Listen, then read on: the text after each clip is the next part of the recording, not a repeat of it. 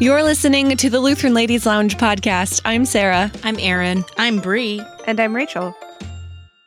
We have a book club wrap-up episode today. Wrap it up!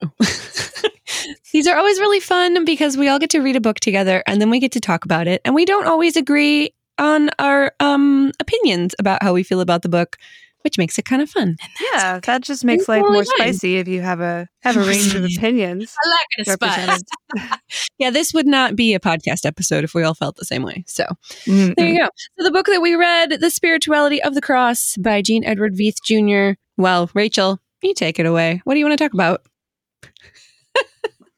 Are you leaving?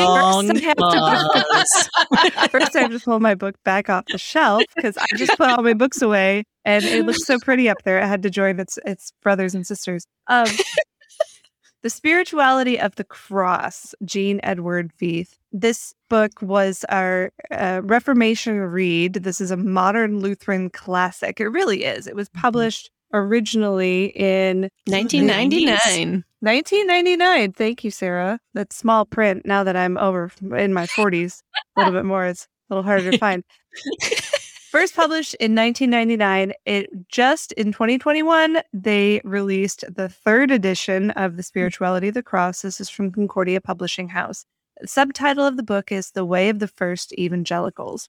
So in this book, Dr. Veith basically tells his own story in which he sort of came out of this generic evangelical background, did a lot of seeking in his younger years, and finally found what he was looking for in Lutheranism. So he tells his story, but he also provides a primer on Lutheran theology and why it's so, awesome.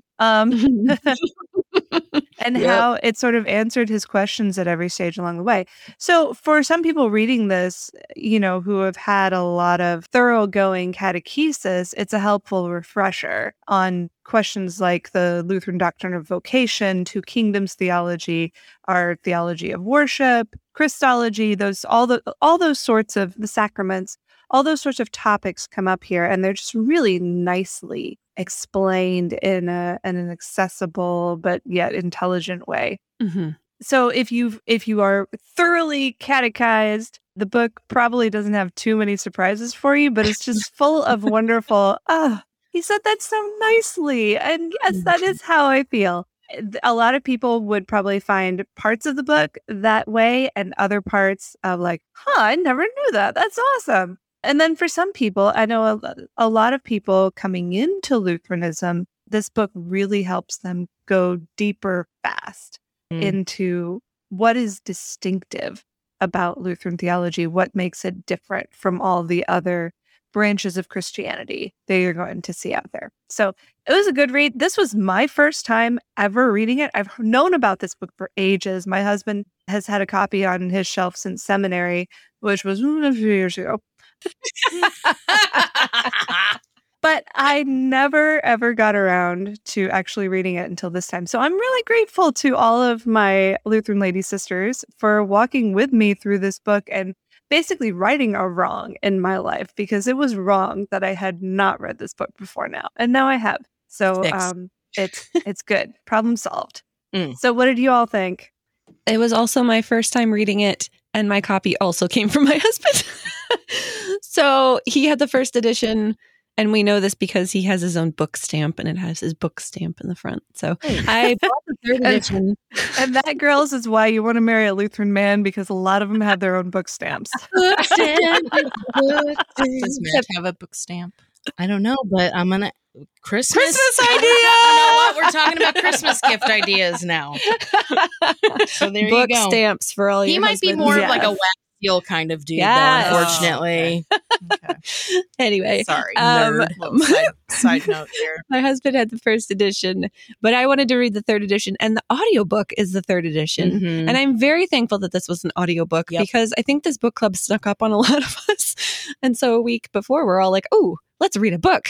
So I listened to the audiobook, and I actually I'm very thankful that this wasn't an audiobook. I think it was a lot more interesting to listen to it rather than to read it. I think I may have gotten bored with it had I read it like by the book first. I listened to the audiobook as well, and I think if you're reading it like a physical book, like you're missing out on the conversational tone that he really takes. Yeah. So I really appreciated listening to the audiobook. And then when my ordered copy finally came from CPH, I went back and read through some of the chapters that I knew we would probably talk about to get a little bit better understanding, because I think I did also miss some things the first time through, but I really liked it. I appreciated like you were saying, Rachel, the review, but a review from not like let's read straight through Luther's Small Catechism and all the questions and study word by word. It was more of a topical overview, and from a perspective that I hadn't really considered a lot of these things,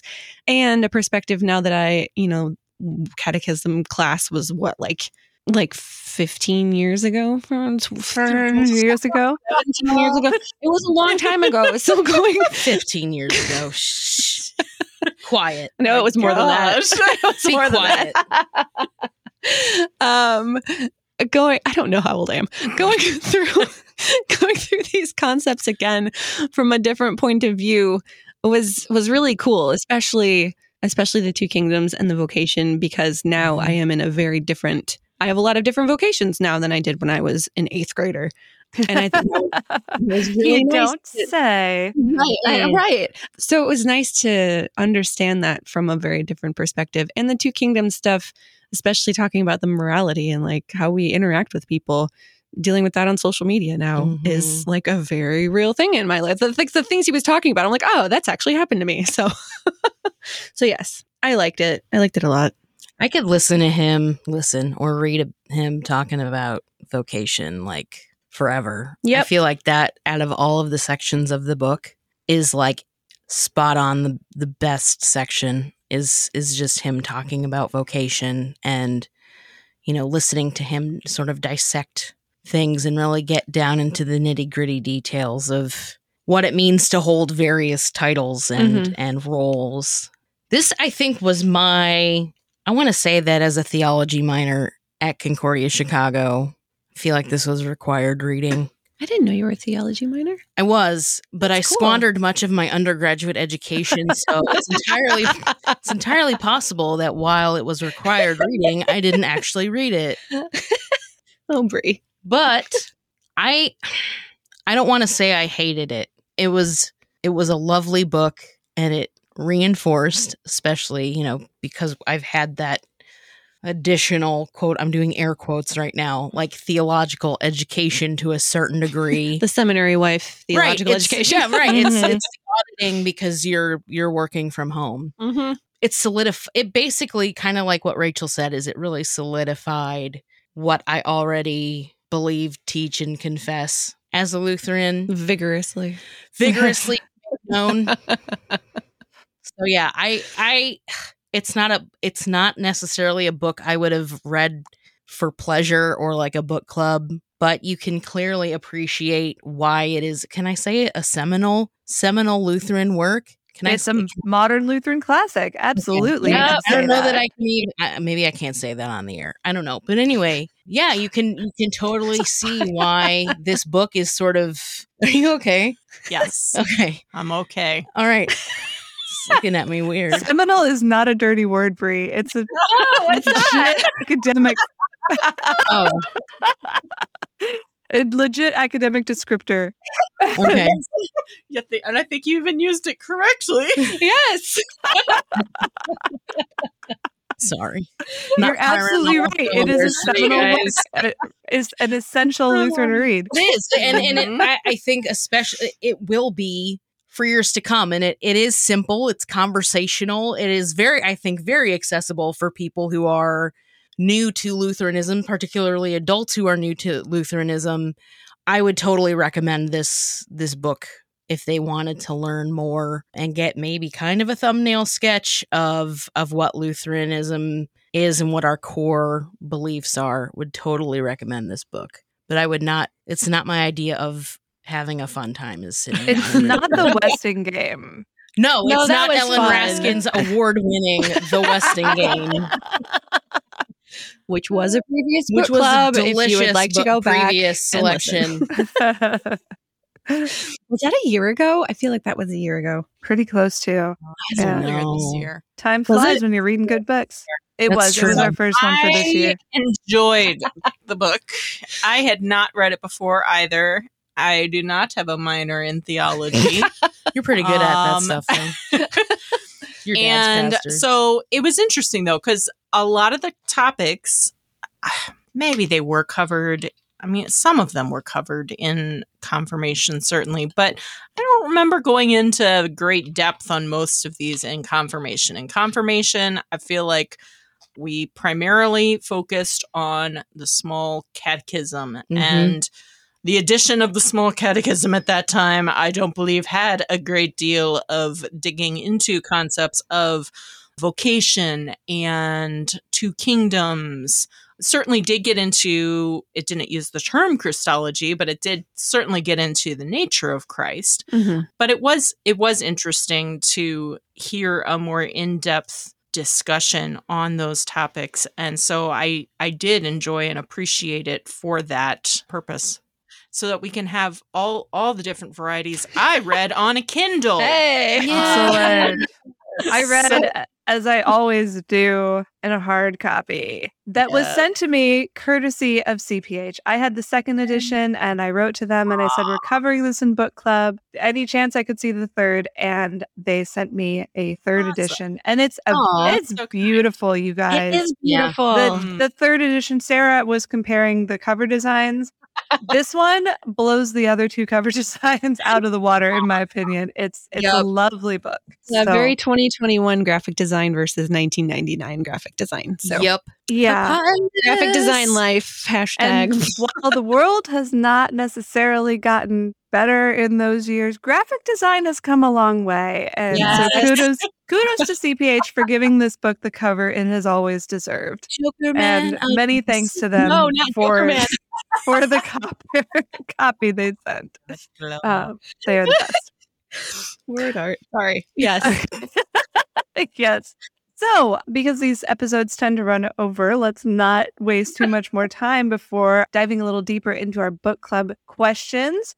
We had this past week, let's see, 62 ladies came to our online Lutheran Ladies Book Club discussion of this book. Not everybody chimed in with a comment, but a lot of people did. And it was a really, really great conversation. Great to see people digging in and sharing their own stories and their own perspectives on the topics that we covered. But people that I haven't heard from a lot, except for Sarah, who was frantically scribbling in responses this morning before recording, haven't really heard from you guys. And I know a lot of you that you all mostly like to keep your thoughts for the actual podcast episodes, so it'll be nice and fresh. But I would love to hear your take if each of you, as we usually do, would pick a question to dive into here as we're recording today.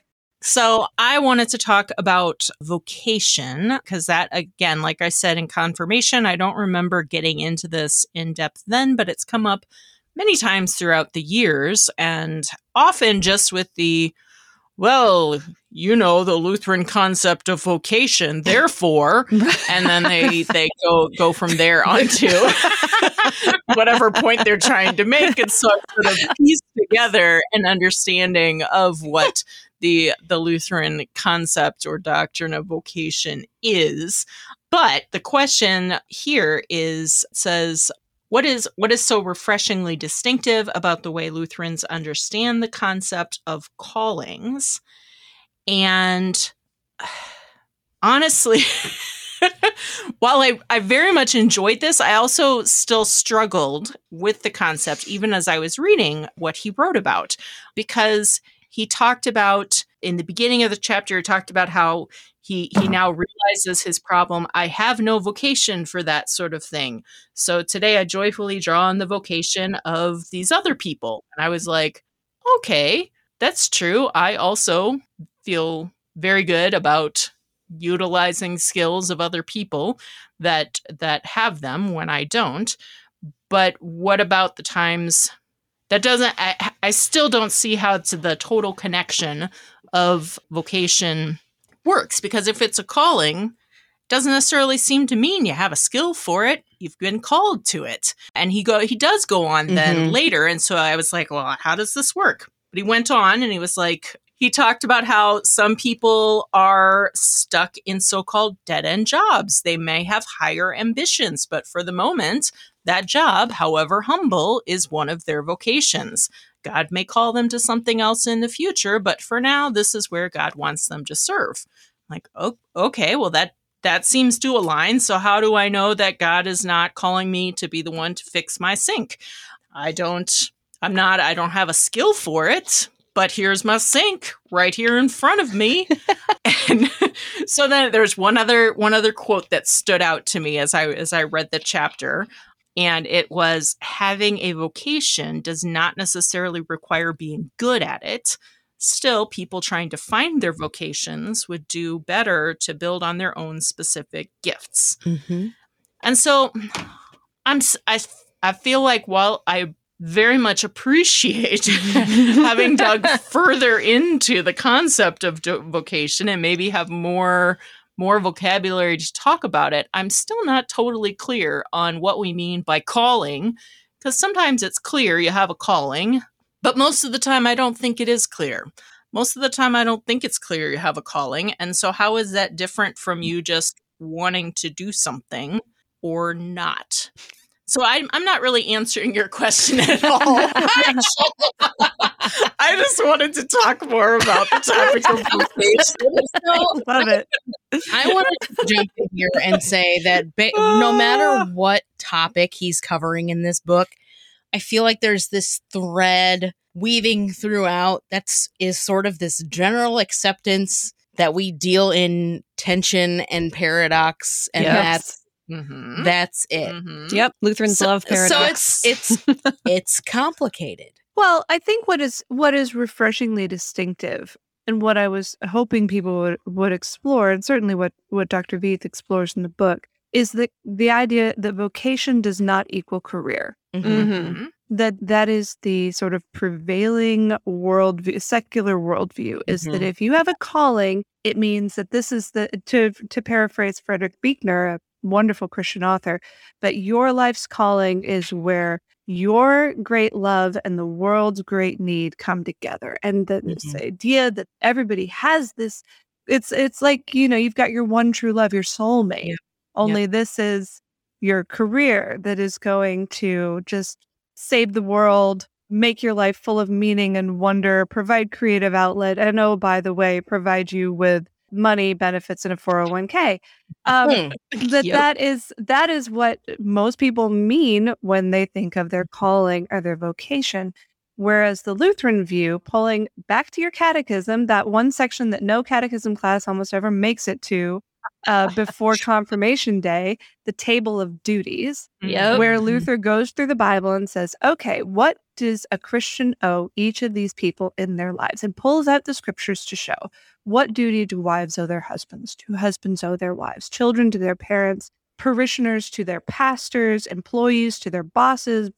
And these webs of relationship then become the framework around the Lutheran concept of vocation. So that dead-end job may not feel like that Frederick Buechner kind of calling. My great love and the world's great need, there's like nothing is happening in those zones here.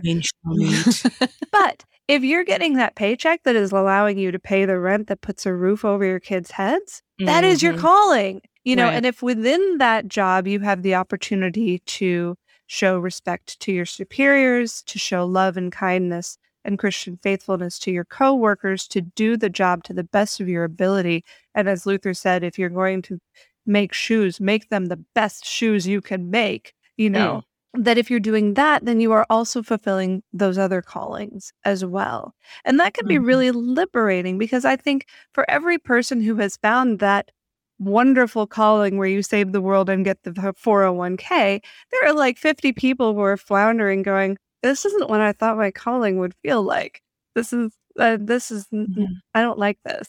But it is still helping to fulfill your loving responsibility to the people that God has put in your life. So if you're wondering what my calling is, look around and say, who are the people God has put in my life? That is the set of callings that I am given to fulfill and love. And that can be very liberating, because then you don't have to waste as much angst over, am I doing that one thing, my soulmate career? And you can just say, where am I today? I guess I hear what you're saying, and I appreciate that focus on the word vocation, or how a focus on how to understand or lens through which to understand the word vocation. I feel like in the book, it seemed like he got more onto the actual doing of it, the job side of it, as opposed to the relationship side. And so then, sure, pick a job that you're good at if you can. Pick a job that pays the bills so that you have time to spend with your family, whatever it might be. But the looking at vocation more as a relationship question as opposed to what you're doing. I don't know. I feel like that's a helpful perspective that I did not necessarily, and it might be in there. It's not fair. I'd have to go back and read it further, but that wasn't the takeaway that I had as I went and read through. Yeah. So he bounces around a little bit between these two different idea of vocation as a set of relationships and vocation as this job that you do. Yeah, he does say this is the purpose of all vocations, to love and serve our neighbors.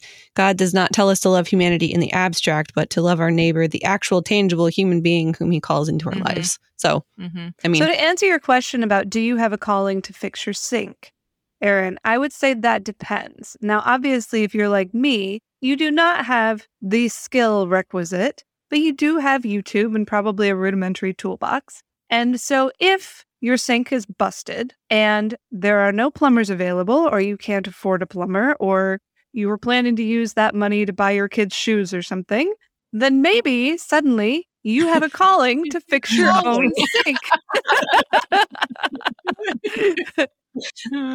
How do you best love your family? By fixing the sink. There are many days when I have a calling.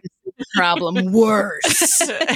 When I have a calling to plunge a toilet, and it is not pretty, but that is what lands in my lap that day. How I can love and serve my neighbors by getting out that plunger and making it happen. So. I really appreciate I'm going to make a count of how many times all of us say appreciate in this podcast. Ding. The relational aspect of vocation, especially, and this is pulling in Katie Sherman's book, Remember the Baron. Her talk about vocation for women who don't have children was like mind-blowingly life-changing for me to understand. My vocation as a woman who doesn't have children is to serve those other women who do have children. So pulling in those aspects of how we serve our neighbors may not actually be what we have with our blinders on, what we think we are to do to love and serve our neighbors. But there may be other people. There's more than just, your husband and your employer, yes, but there's probably a lot of other people around you. Well, yeah, think of the Good Samaritan story, how the priest and the Levite, they thought they were serving their neighbors because they were going to get to the temple on time and not be unclean when they got there. Whereas because of that sort of single-minded focus on one set of vocation, they completely missed the half-dead guy on the side of the road whom they were called to serve in that moment. And so don't necessarily rule out things popping in your peripheral vision that you need to attend to. I love how there's no cut and dry answers for all of this. We're still wrestling with it. It's kind of fun. Tension and paradox. True. I love it. Okay, who has the next question? Or Beta, do you have something? No, I was going to say, while we're on the topic of paradoxes and tension. Beautiful transition. Love the segue. I decided that I would speak upon question 5, dealing with 2 kingdoms. Yes. Our society likes to think of itself as tolerant. Any privately held religious belief is okay so long as you don't, quote unquote, don't push your religion on me. This goes against the grain for many Christians, however, who are tempted either to A, reshape their faith so that it fits with society, B, use whatever power they have to reshape society so it fits with their faith, or C, withdraw from society altogether. And so it goes on to ask, are these our only options? How does the Lutheran doctrine of 2 kingdoms offer us a different way of thinking about what it means to be in the world but not of the world? How do we live morally and faithfully as Lutherans in a secular world?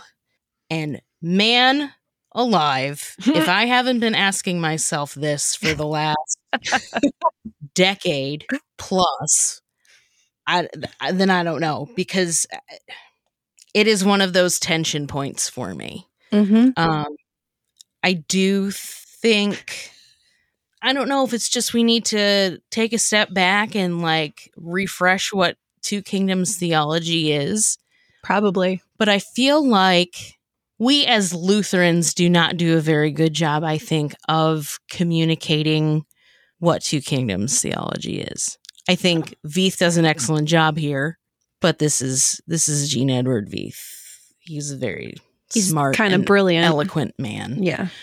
Nevertheless, I think that it is a significantly difficult place to be as a Lutheran in secular society, and trying and wanting to understand where, for example, my more liberal, progressive friends and family are coming from.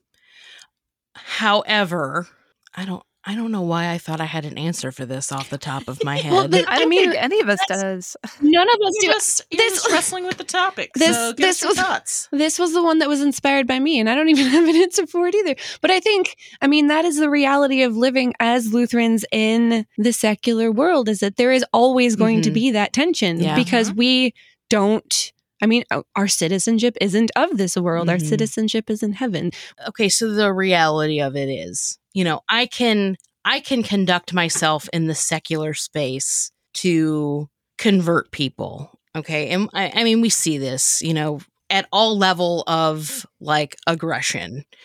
People trying to witness and evangelize and convert.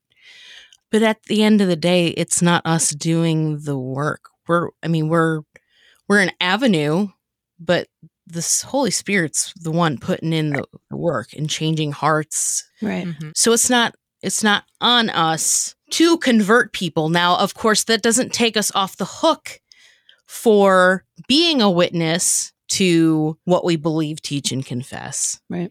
So again, there is that balance. So like I kind of had, and I'm just going to be transparent right now. I, for the longest time, have been trying to reconcile, haven't gotten there yet, probably won't ever get there. Like, how do I love my friend my childhood friend who is a member of the LGBT community? How do I love that person? And yet at the same time, I don't know. I'm at a dead end. I'm in a dead end job. No, I don't know. Like, help me. Well, love from a Christian perspective and from a Lutheran worldview, I don't even know if this is Two Kingdoms anymore, but a love from our, this is Bree's therapy session. But love from our perspective and what we believe love to be is not what the secular world is going to tell you. So, how do you reconcile that? And how do you actually live that out? I guess, at the end of the day, and this is something that I realized, is that I'm never going to be able to reconcile it. And it's always going to be a source of discomfort for me. But I can't abandon the biblical foundations and doctrine of what again, I think I've said believe, teach, and confess. This is the third time in this episode. Ding, ding, ding. Like I would we need bingo cards for this. I would rather deal in the discomfort, love my neighbor, and just trust in the grace of God that He's going to work in the life of this neighbor. And you don't stop praying for that person either. Exactly. Because the Holy Spirit, we believe that the Holy Spirit does what He does. Right. I hear what you're saying, and I'm very delicate right now. I have similar struggles. And like, how do you navigate that? Because you have this, you do love the person, and so you want to preserve that relationship. And what does that mean then? And so where do you draw the line? Right. And so something I actually just saw recently, and it really struck me. I think it was actually a comment on Facebook that, unexpected. Wow. Gem. Wow. Don't usually go there expecting them, except in the book club, of course. Of course. So a pastor had commented that, well, yes, definitely pray for that person, but as you pointed out, the Holy Spirit, he chooses to work through specific means. He works through the word, where the faith comes by hearing. And so if we don't speak the word, where are we giving that opportunity? And so that then is, and I don't have the answer for how you decide when and where, but to rule it out because you're afraid you might end the relationship, you also then rule out the chance for the Holy Spirit to work, and he promises to work in the word. And so that's then where it's, I know you pray and put your trust in God that he's going to work through the word, and watch for those chances. That's another key component that I conveniently forgot to describe, is that, I'm not going to censor myself from sharing what I believe, at the risk of offending somebody who I love dearly.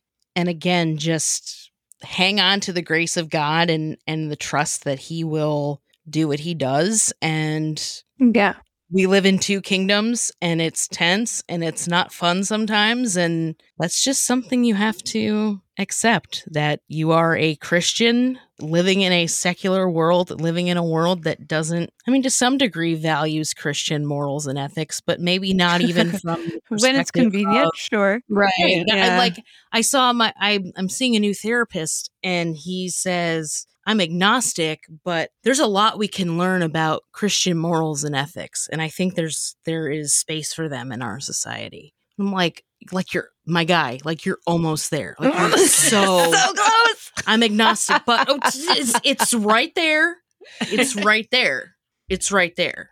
But that's what I mean, is that we're here and we have all of these forces sort of working against us. And I think what it comes down to is we need to just hold on, do what we're told to do in the Bible, and just let the Holy Spirit take care of the rest. Wow. How many minutes did that take for me to reach that conclusion? No. I think that's exactly the answer. There's two kingdoms, and to break it down a little bit, we've got the kingdom of the left, which is what we would call the secular world, and the kingdom of the right, which we would call the sacred world.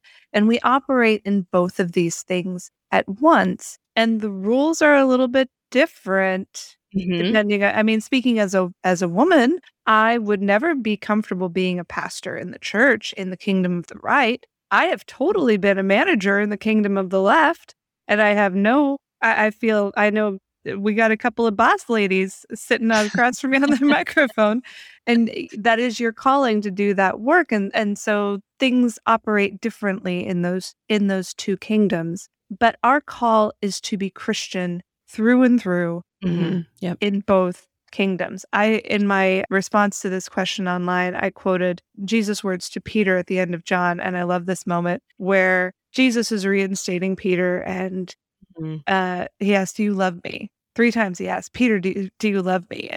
And Peter says, "You know that I love you."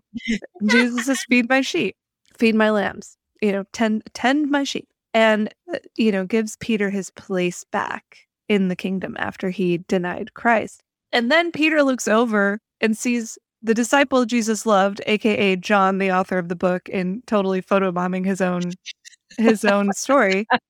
And Peter says, "Okay, I'm supposed to follow you. What about that guy?" And Jesus says, "If it's my will that he remain until I come, what is that to you? You follow me." And because of this, some early Christians thought that John wouldn't die. I love that aside. But he says, Jesus didn't say that. He just said, if that's none of your business, you follow me. And that's, when you talk about relationships with non-Christian friends, obviously you're going to love them with the depth of your being, because that's what Jesus does. That's how Jesus looks at them.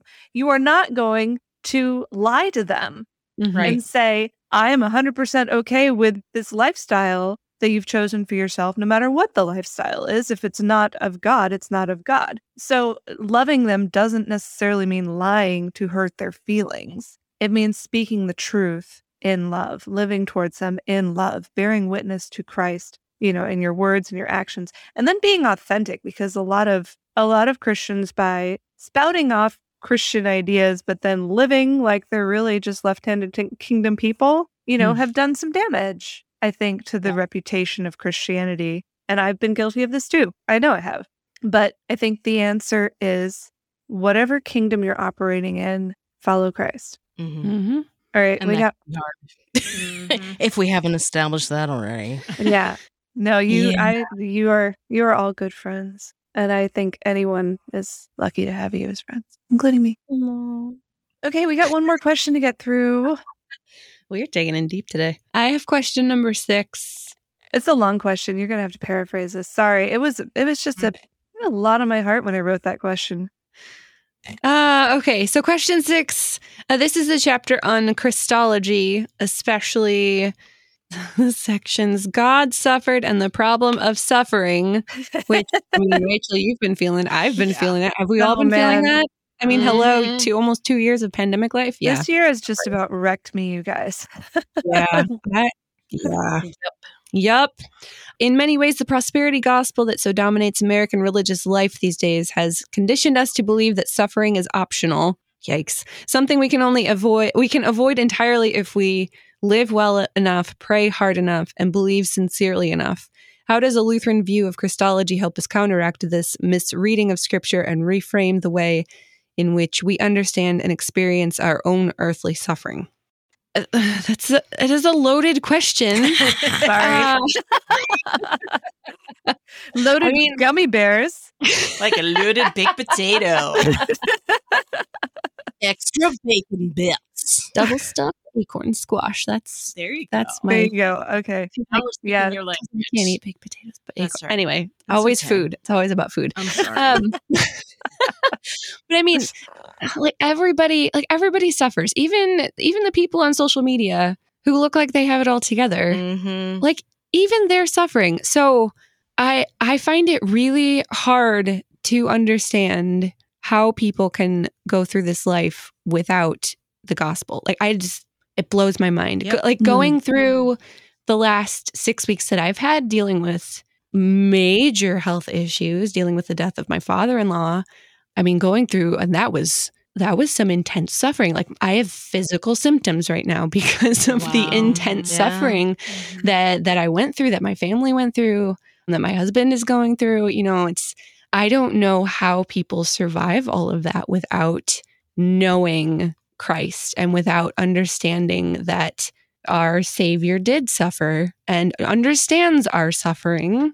And we can lament to him and be like, what is happening right now? Why is this so hard?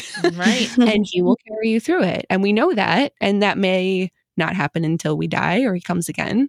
But having that promise of, a new heaven and a new earth, and having that promise of, in my particular case, of seeing family members again, of seeing my father-in-law again, Mm-hmm. that is a very powerful thing. And I don't know how people can suffer, quite honestly, without having that.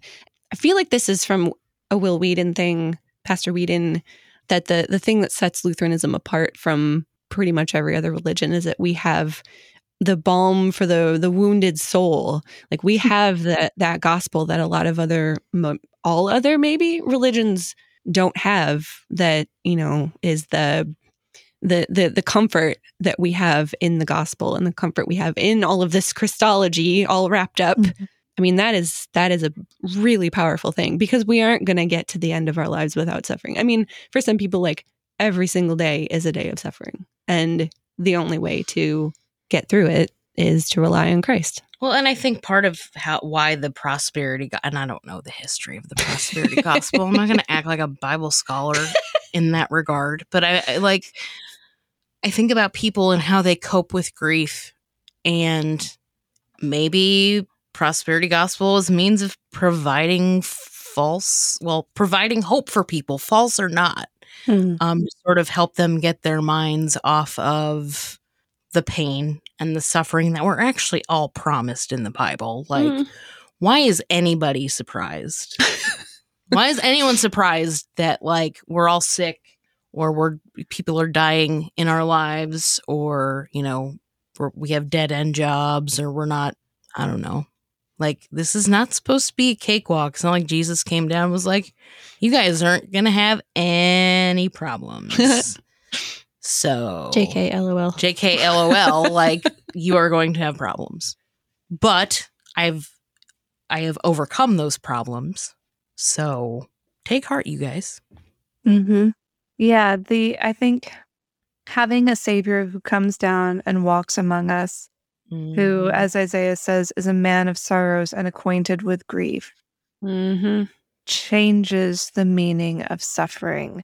That otherwise it tends to sort of, Christian or not, you fall into this karma idea that if the world's working as it should, good things happen to good people, bad things happen to bad people. If a bad thing happened to you, you're probably a bad person or just unlucky or what, and it just, it adds an extra burden to that suffering to say, I did this to myself. And yes, that is true. Sometimes you do it to yourself. Yep. You touch the hot stove, you're going to get a 3rd-degree burn, friend. I've done that. You eat the giant slice of chocolate cake for lunch after your hike and you're going to get a tummy. No, don't do okay. So, some suffering can be explained by that, but in the life of the Christian, that's not the answer. Brie, you quoted Jesus. I'll quote the apostles in Acts, that they rejoiced that they were counted worthy to suffer for the name. Yep. That they saw the Savior as someone who had undergone suffering for their sakes, and that it is an honor and a privilege to participate in that. Not that it's something we're not like masochists. We don't go out seeking for suffering to add more meaning to our lives. We're not those monks in the Monty Python movie, thwapping ourselves across the back. Donai's requiem. But we accept the suffering that God gives us, knowing that He will walk with us through it, that He has already. He's already taken the sting right out of it. Just go read any Paul Gerhardt hymn. Yeah, any Paul Gerhardt. He knew about suffering. Yeah. But yeah, the understanding the meaning of suffering starts with putting your eyes up on the cross and seeing God suffer willingly for you. And then suddenly everything looks different. Doesn't mean it doesn't still hurt, but it hurts. We got ways and means, people. Namely, word and sacrament. Yes. And our go to church. brothers and sisters in Christ. Receive the sacrament. Lutheran Ladies of the musical. Wow. Oh. But you know what isn't suffering? Book club isn't suffering. Not at all. No. Reading isn't suffering, usually. Depends what it's for. Fun fact, anytime my husband catches me crying over a book, he has this immediate visceral hatred for the author. It does not matter if I'm like, no, it's a good cry, Ken. It's just so beautiful. Be like, I don't care. I would like his email address and Twitter account so that I may hate him forever. Or her. That is so funny. You don't make Rachel cry, apparently. Like it. That was a terrible segue, unlike Bree's brilliant, seamless segue from earlier. That said, it's time for a new book, isn't it? It is. It's time to close the book on the spirituality of the cross. I have it right here so we can do it. We've closed it. Hey! Love it. It's a paperback, so it doesn't make quite as satisfying a thump as the Strepitus at the end of the Good Friday service. So scary. Strepitus. Oh, no, it's the Monday Thursday service. Sorry. My bad. No, it's Good Friday. It's Good Friday. It's Good Friday? Right. It's Tenebrae. Tenebrae. Okay, sure. Yeah. I will. Right. All right. Yeah. The closing of the book. Anyway, we are going to... We need to find a new book to read. Yes. And this will be... I'm excited. I have a couple of choices. We were talking before the episode, and I asked fiction or nonfiction, and you all said fiction. Yes. I'm the nonfiction nerd. I love books that teach me something I didn't know before, but I like fiction too. I don't like learning. We are going to do some fiction this time. We are actually going to pick a classic. We haven't done a whole lot of classic books in our book club so far. Young adult is well represented because that's one of my favorite genres, but classics also a wonderful genre. But I wanted to mix it up a little bit. Charles Dickens. No, we're not reading Dickens. Okay, good. Ooh. This time. It was the worst of times. So you are going to have your choice between 3 beloved lady authors of classic books. However, because we can't do anything too obvious, these are not going to be the big ones, the ones that they're all known for. These are going to be lesser known, minor gems.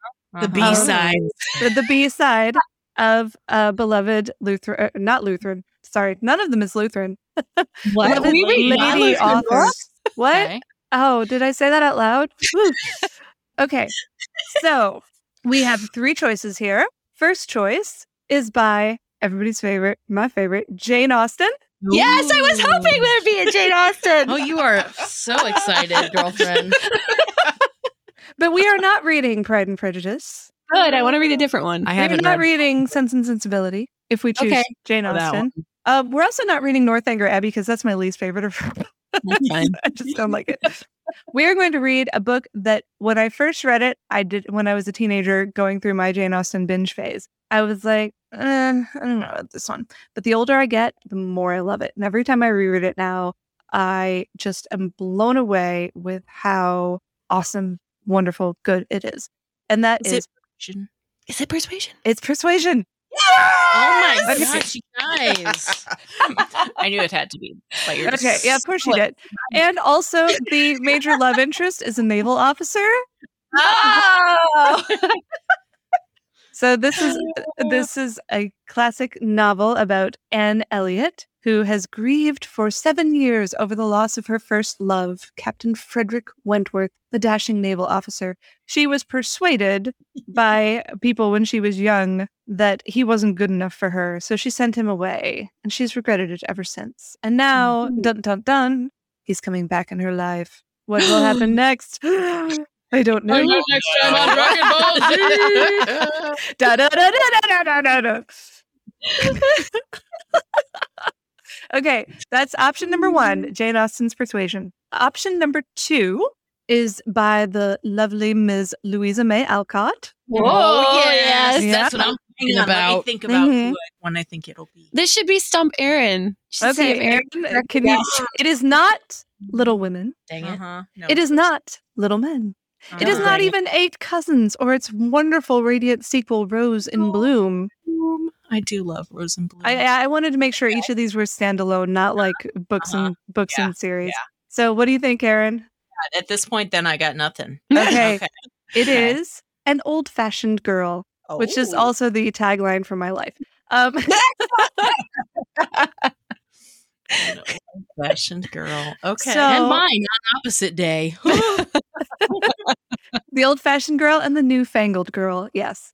So That's in right. this novel, which was written fairly soon after Little Women became a success, she tells the story of 14-year-old Polly Milton, who travels to Boston for a stay with her friend Fanny Shaw. Now, Polly Milton is a country girl who's from a modest background, and Fanny is a city girl in a well-to-do family. And so this culture clash of these girls and also Fanny's brother, Tom, and their different values and how each of them sort of rubs off on the other. But I'll admit, one rubs off a little bit more than the other, because this is the old-fashioned girl, not the prissy city girl, after all. Mm-hmm. But it's just a wonderful, charming story with a lot of heart and some old-fashioned values, honestly, as, of course, Louisa May Alcott understood them. And she was kind of a progressive in some ways in her day. But yeah, wonderful. And she never wrote a sequel because she actually wrote the sequel in the first book. I think it was released serial. So it's all in one standalone. You've got part 1, part 2, similar to Little Women. So comes back when they're a few years later. Anyway, it's a wonderful, wonderful story. I'll probably reread it anyway, even if we don't pick it. Persuasion 2, all of these are going to get read by me. All right, the last one, and this is the one that I have not read.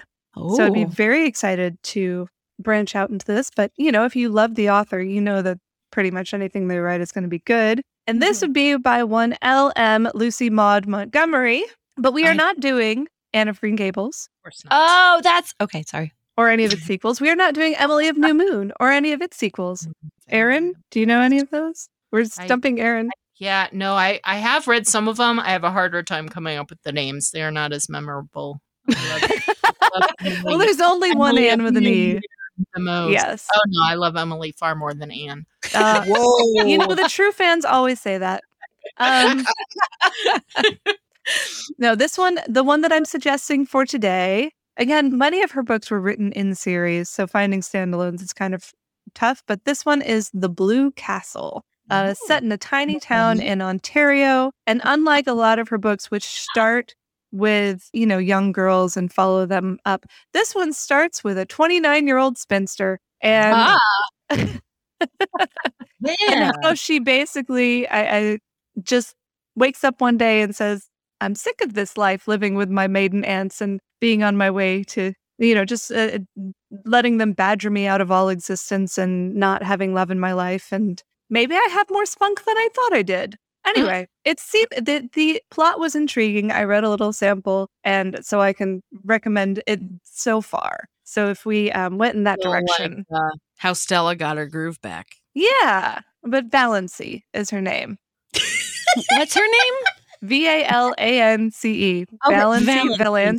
I don't even know how you say that. I feel like she just made it up because she thought it sounded pretty, which is a very Anne Cordelia Shirley thing to do. Okay, so those are our 3 choices for our next book club read. We have L.M. Montgomery's The Blue Castle. We have Louisa May Alcott's An Old-Fashioned Girl. And we have Jane Austen's Persuasion. This is hard. How do we want to pick this? I think, I don't know, I'm leaning toward Jane Austen anyway, just because I love Jane Austen. Any of these authors or these books. I don't think I've ever read Little Women.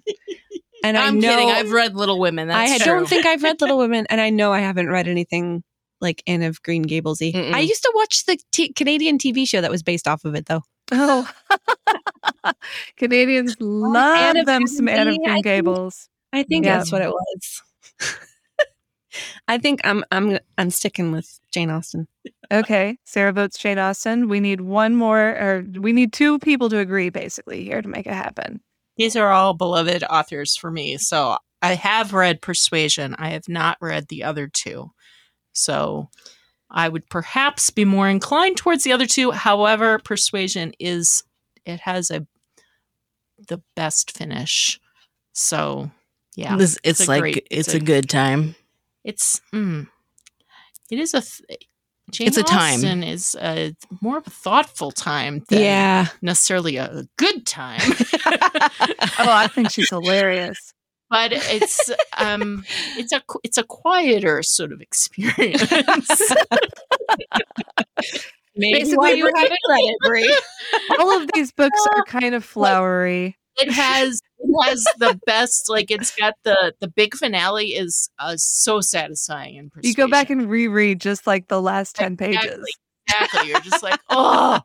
But, I mean, Little Women is a delight. I honestly like Little Men more, and Rose, I like the others more than the classic Little Women. But I enjoy Louisa. And as I said, I've read a number of that. I did read all of the Anne books. I just like the Emily group more. So I'm a fan of Lucy Montgomery as well. So I think I want to do the Louisa May Alcott one. Yeah. About, 2 friends overcoming their differences in the country's city mice. Somehow, you know what it made me think of when you were describing it? It brought to mind The Year Down Yonder. Oh, yeah. Just with the idea of someone, only sort of flipped in this. It's reversed, not the city girl going down to visit Grandma Dowdle, but the country girl going to the big city to be a Do they become friends? Where do they? Are they like? Oh yeah, they start out as friends, Rivals. but then they no. realize that they have differences and need to learn to accept one another's different perspectives and values. I would do that one. I'm gonna pick that one. Okay. have consensus? So Sarah wants persuasion. Bree wants an old-fashioned girl. Aaron, I think it's down to you.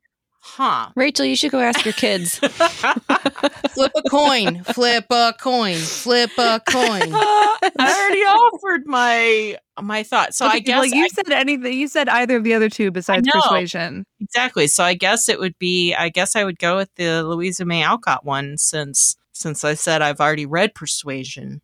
I mean, I would you be? probably pick the You other, wouldn't have so- been offended if we read Persuasion. Not even a little. All right, let's Like do I said, it's Persuasion got then. a solid. Oh, We'll do wow. An upset at the Game end. Bree changer. changes What? her vote. I'm doing Persuasion. Flip flop. I mean, That's fine. Jane Austen fan club, you know. Well, and Bree, if you've never read Jane Austen, I feel like she is your cup of tea that you just never knew you needed until now because, spoiler alert, she's not a romance novelist so much as she is a satirist.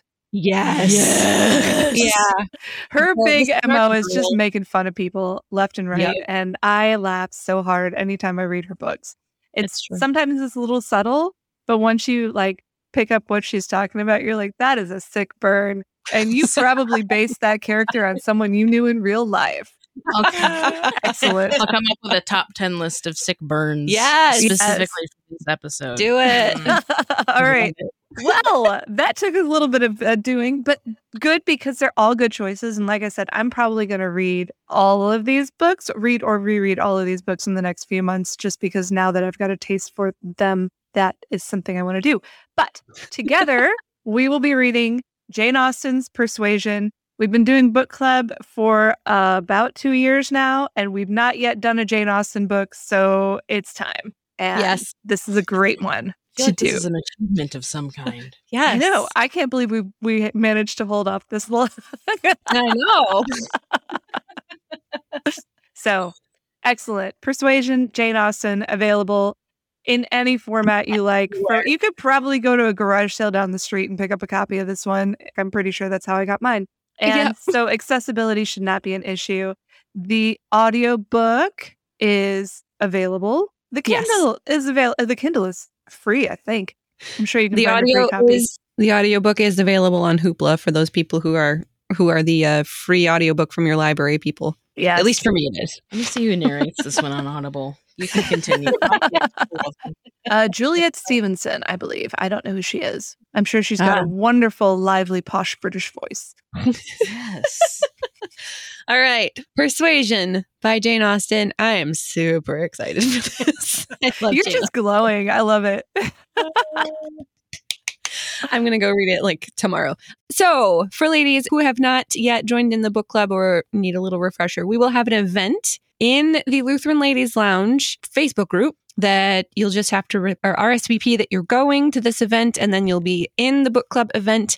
This is asynchronous. Asynchronous, yes. Which means that Rachel will post the questions and you respond whenever you feel like responding. There are no videos. There are no times that you have to be available because we're too busy for that. So You can do it. and even whenever after the book you club want. ends, you can pull a Sarah and put in your answers, 3 days later. It's fine. Jump 'em in. Really. Jump them in. because I totally did that. It's fine. I might go back and answer the spirituality of the cross questions after we're done recording here. And Do you know it. what? All of our previous book clubs are available in the events tab yeah. of the Lutheran Ladies Lounge. So if you are binge listening to us a year later and find a book and you're like, hey, I want to do this book club, you can totally go back and respond to the questions. It's all still there. And then Even it'll if show you up don't everyone's respond, newsfeed. you can read through and see what your wonderfully intelligent fellow Lutheran ladies thought about various aspects of the book. You can. we may need to clear out the cobwebs of what's going on up here. I'm pointing at my head. What is this? What is this book we read? Yes. All right. So Jane Austen, Persuasion, you can literally find it anywhere. Join our group on Facebook to be involved in the Lutheran Ladies Lounge book club. Remember that there will be an event before we do the next book club. So And you can this one will RSVP. be, I'm looking at our schedule now, we will not be having book club again until January. So you've Yeah. got a nice long time. We decided not to put it on Christmas Eve. So nice long time. We'll see you in January. I'll probably put the event up the first week of January, RSVP, and then just come and read and answer and get something more out of the book than you might have otherwise. Yes, and there's enough time that you can read all 3 of these books if you really wanted to. So there you go. Join our group on Facebook, the Lutheran Ladies Lounge. You can also follow us on Instagram at Lutheran Ladies Lounge. Find all of our podcasts, including our previous book club wrap-up episodes at kfuo.org/Lutheran Ladies Lounge or on your favorite podcasting app. You're listening to the Lutheran Ladies Lounge podcast. I'm Sarah. I'm Erin. I'm Bree. And I'm Rachel. And super happy. Oh my goodness, I love Persuasion. Views and opinions expressed on the Lutheran Ladies Lounge podcast may not represent the official position of the management or ownership of KFUO Radio, the Lutheran Church Missouri Synod. The Lutheran Ladies Lounge is produced by KFUO Radio and available at kfuo.org or wherever you get your podcasts. Join our community on Facebook in the Lutheran Ladies Lounge. Sorry, you're gonna have to. You'll fix it in editing. Great comment. Radio editing sorcery. So